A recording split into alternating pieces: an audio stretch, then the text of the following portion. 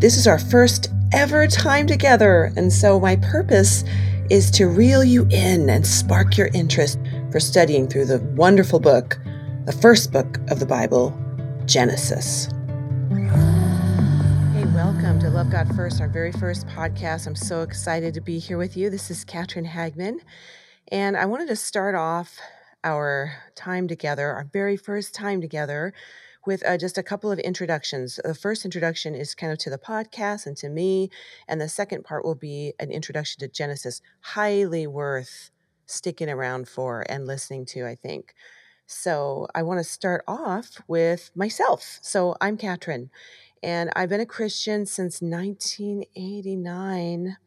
Sometime I'll tell you my testimony, not today, but at some point. I have a fantastic husband of coming up on 30 years, 3 kids. I've been a teacher for most of my life and then homeschooled my children. And about maybe 10 years ago, the Lord called me to teach His Word. And it's just been such a pleasure and joy to do that in a variety of ways, conferences, retreats, different venues, churches and things. But at this time in my life, the Lord has made it pretty clear that it's podcast is the way to go right now for a teaching. And I'm just so excited for what He's going to do in my own life and yours as we travel through books of the Bible together. And so that leads me to talk about this podcast, Love God First. Why is this worth your time? What's different about this podcast?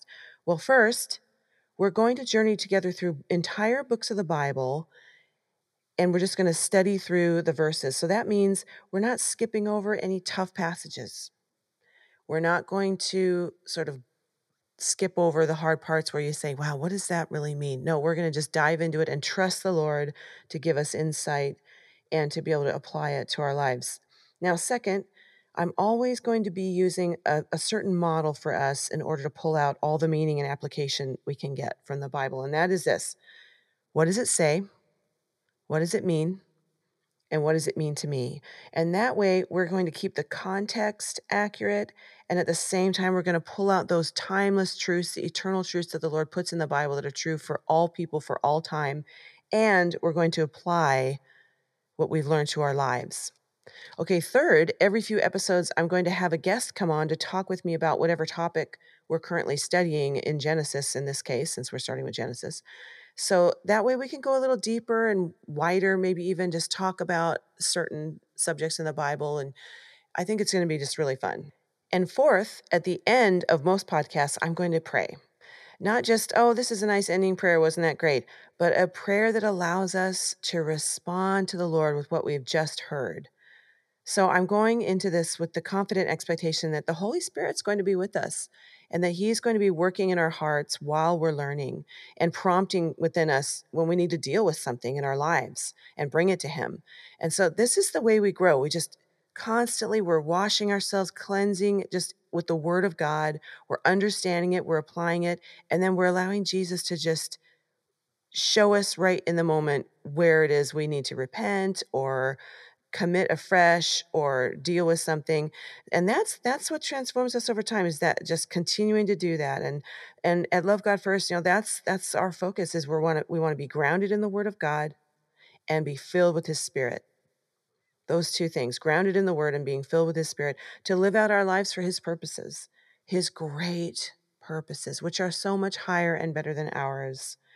So we're not just gaining knowledge, we're experiencing the grace and love of God, and we're encouraging others to do so as well, hopefully. So that's kind of the plan going forward. I hope that sounds good. Genesis. Now we're starting off with studying the book of Genesis. Why the very first book of the Bible? Why Genesis? Well, several reasons, and we're going to go over now kind of an introduction to that book. If you've ever read through Genesis, you may say to yourself, well, that was odd, or huh, there's times when I read it and I go, huh, that's interesting. And so what I want to do is set up a little bit of kind of why we're studying it, what's so special about it, why is it unique? And then hopefully by the end, you're going to be really excited about this book, which I am. I'm super excited about Genesis. I love the stories. We were made for stories, weren't we? Don't you just perk up when someone tells you a story or you hear a really good story? Well, Genesis is filled with those. So why study Genesis? Well, Genesis is unique because it's an introduction to the whole Bible. Of course, the word Genesis means the source, it means creation or the beginning of something. It's a book of firsts, a book of firsts. And it's made up of two parts. The first 11 chapters begin the human history, Adam to Abraham, and it really focuses on events rather than persons. And then the second part, chapters 12 to 50, that deals more with the origin of the Hebrew people, the patriarchs, the covenant, and it centers on persons rather than events. So it kind of switches focus a little bit. Now, the author is Moses, although there's some controversy about that. Some people say, well, Israel wasn't literate back then. There was no writing back then. So how can Moses have been writing those 5 books of the Bible? Well, how do we know that? Well, there's lots of New Testament verses that say that Moses actually did write Genesis and the entire law, which is the first 5 books of the Bible called the Pentateuch. Here's one example of that. Mark 12:26. Jesus was talking. He says, "But regarding the fact that the dead rises again, have you not read in the book of Moses?" And then he goes on. He's talking about resurrection and things with the Pharisees. But in that, did you hear that last part? Have you not read in the book of Moses? So Jesus is saying Moses is the author of the first 5 books of the Bible right there. There's another place in John 7:19 to 23 where Jesus talks about it again, if you want to look at that later. And there's another really interesting archaeology confirmation about this too. And it was a curse tablet that's been found recently on Mount Ebal in Israel. And a guy named Dr. Scott Stripling, he's an archaeologist who does a lot of digs in Israel, was talking about it. And he said this is a really important tablet to find because it contains within it the inscription of the oldest, earliest extant divine name of God, which is Yahweh. And extant just means it's still in existence. Like it's not lost or destroyed. It's still around. So the extant divine name of God, meaning Yahweh, people still say Yahweh, that's still in existence. And this curse tablet was dated hundreds of years earlier than any other extant writing. So here's the significance of that. The curse tablet is not a biblical text, but it's an early copy of the Hebrew proto-alphabet. It's like the beginning alphabet that matches up with the Israelites being in that land at that time and being literate. It shows Moses and the Israelites could have been writing things, and it shows that people were literate and they knew how to write back then. Isn't that cool? And by the way, just a little side note here, our belief system as Christians is based on historical facts. The Christian faith is a historically based religion. History bears out the accounts in the Bible. So archaeology is the friend of the Judeo-Christian faith. It's just something to note when you're talking to people about the Bible. Did you know that there are over, I think it's even higher than this, but at least 22,000 different archaeological finds that confirm the veracity of the Bible? I think it's even more than that now. But it's just kind of an interesting thing to note. So all that to say, Moses wrote the first 5 books of the Bible.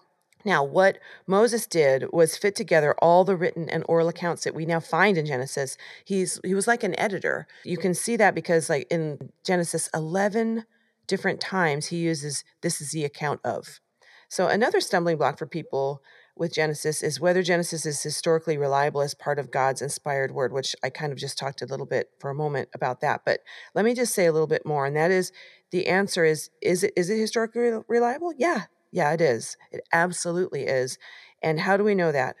Well, Jesus himself confirmed it in the New Testament numerous times. Numerous times. He mentions from Genesis creation, marriage, the flood, Noah's Ark, the destruction of Sodom and Gomorrah, all of which are in Genesis. And the apostles confirm it too. There's all kinds of scripture references. I'll just list out a few you can check later. Romans 4 is one that Paul uses. 1 Corinthians 15:21 to 22. Galatians 3:8. 1 Timothy 2:13 and 14. Hebrews 11. Hebrews 11. That has so many references to the people that were in Genesis. Loads of them.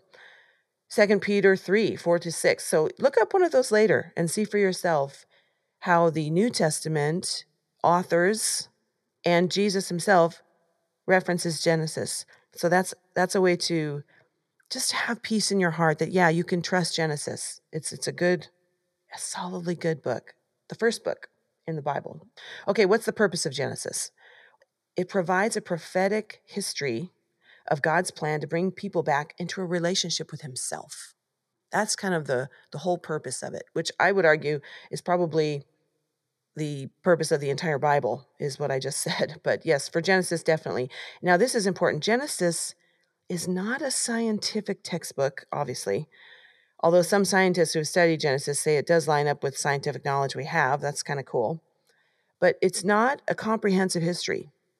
And it isn't even a complete biography of the people it introduces. There's a lot left out.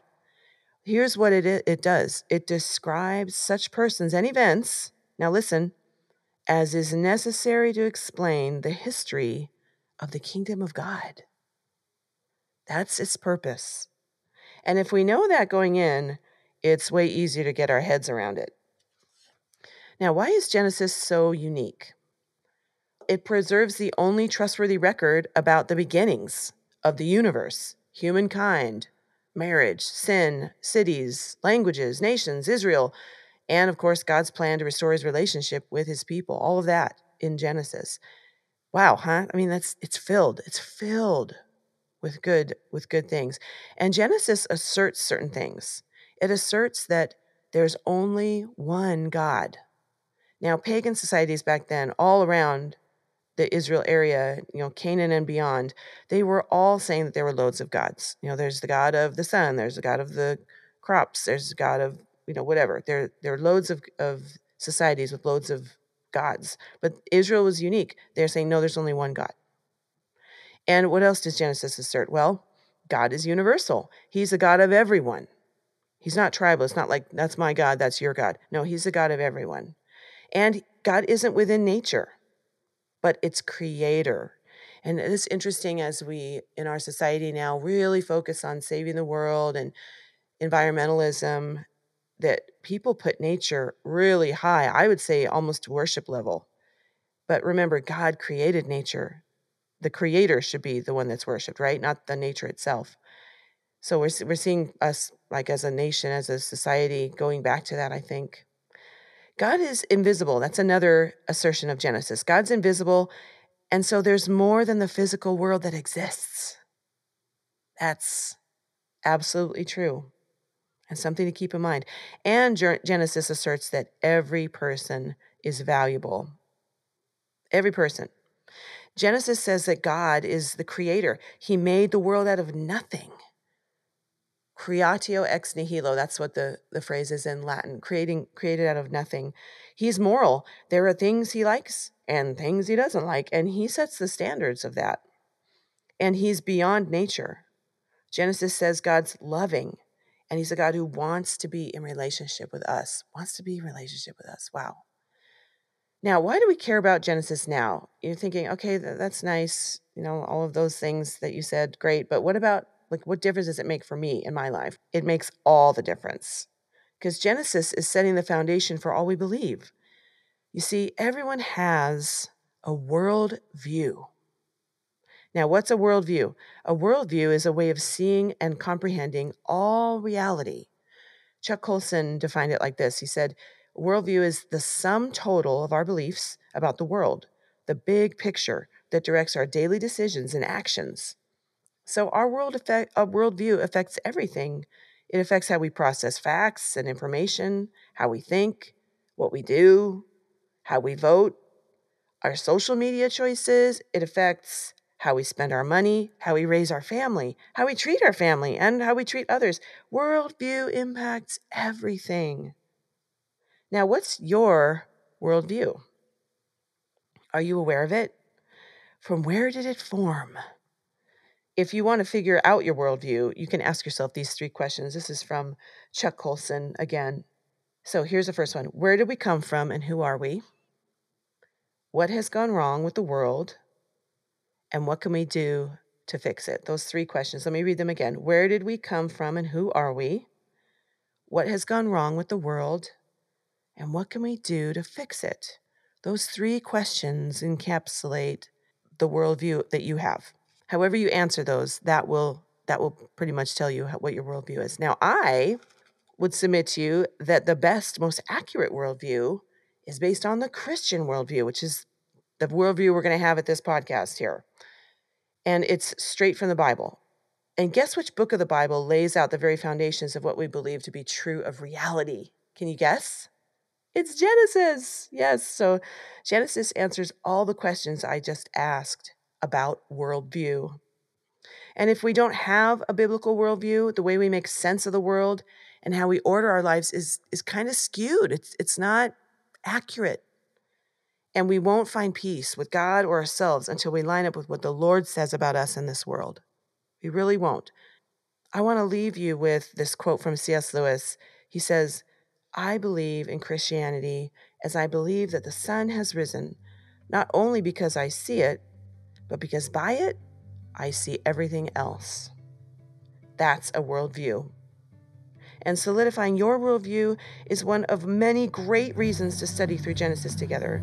So let's do that.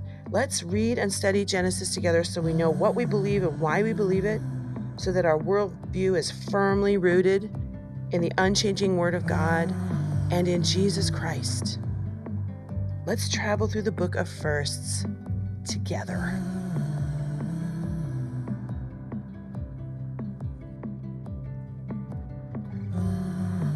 Hey, don't forget to click the like button and subscribe to our podcast and share with a friend. And if you have questions about Genesis that I haven't answered yet, feel free to email me at lovegodfirstpodcast@gmail.com. That's lovegodfirstpodcast@gmail.com.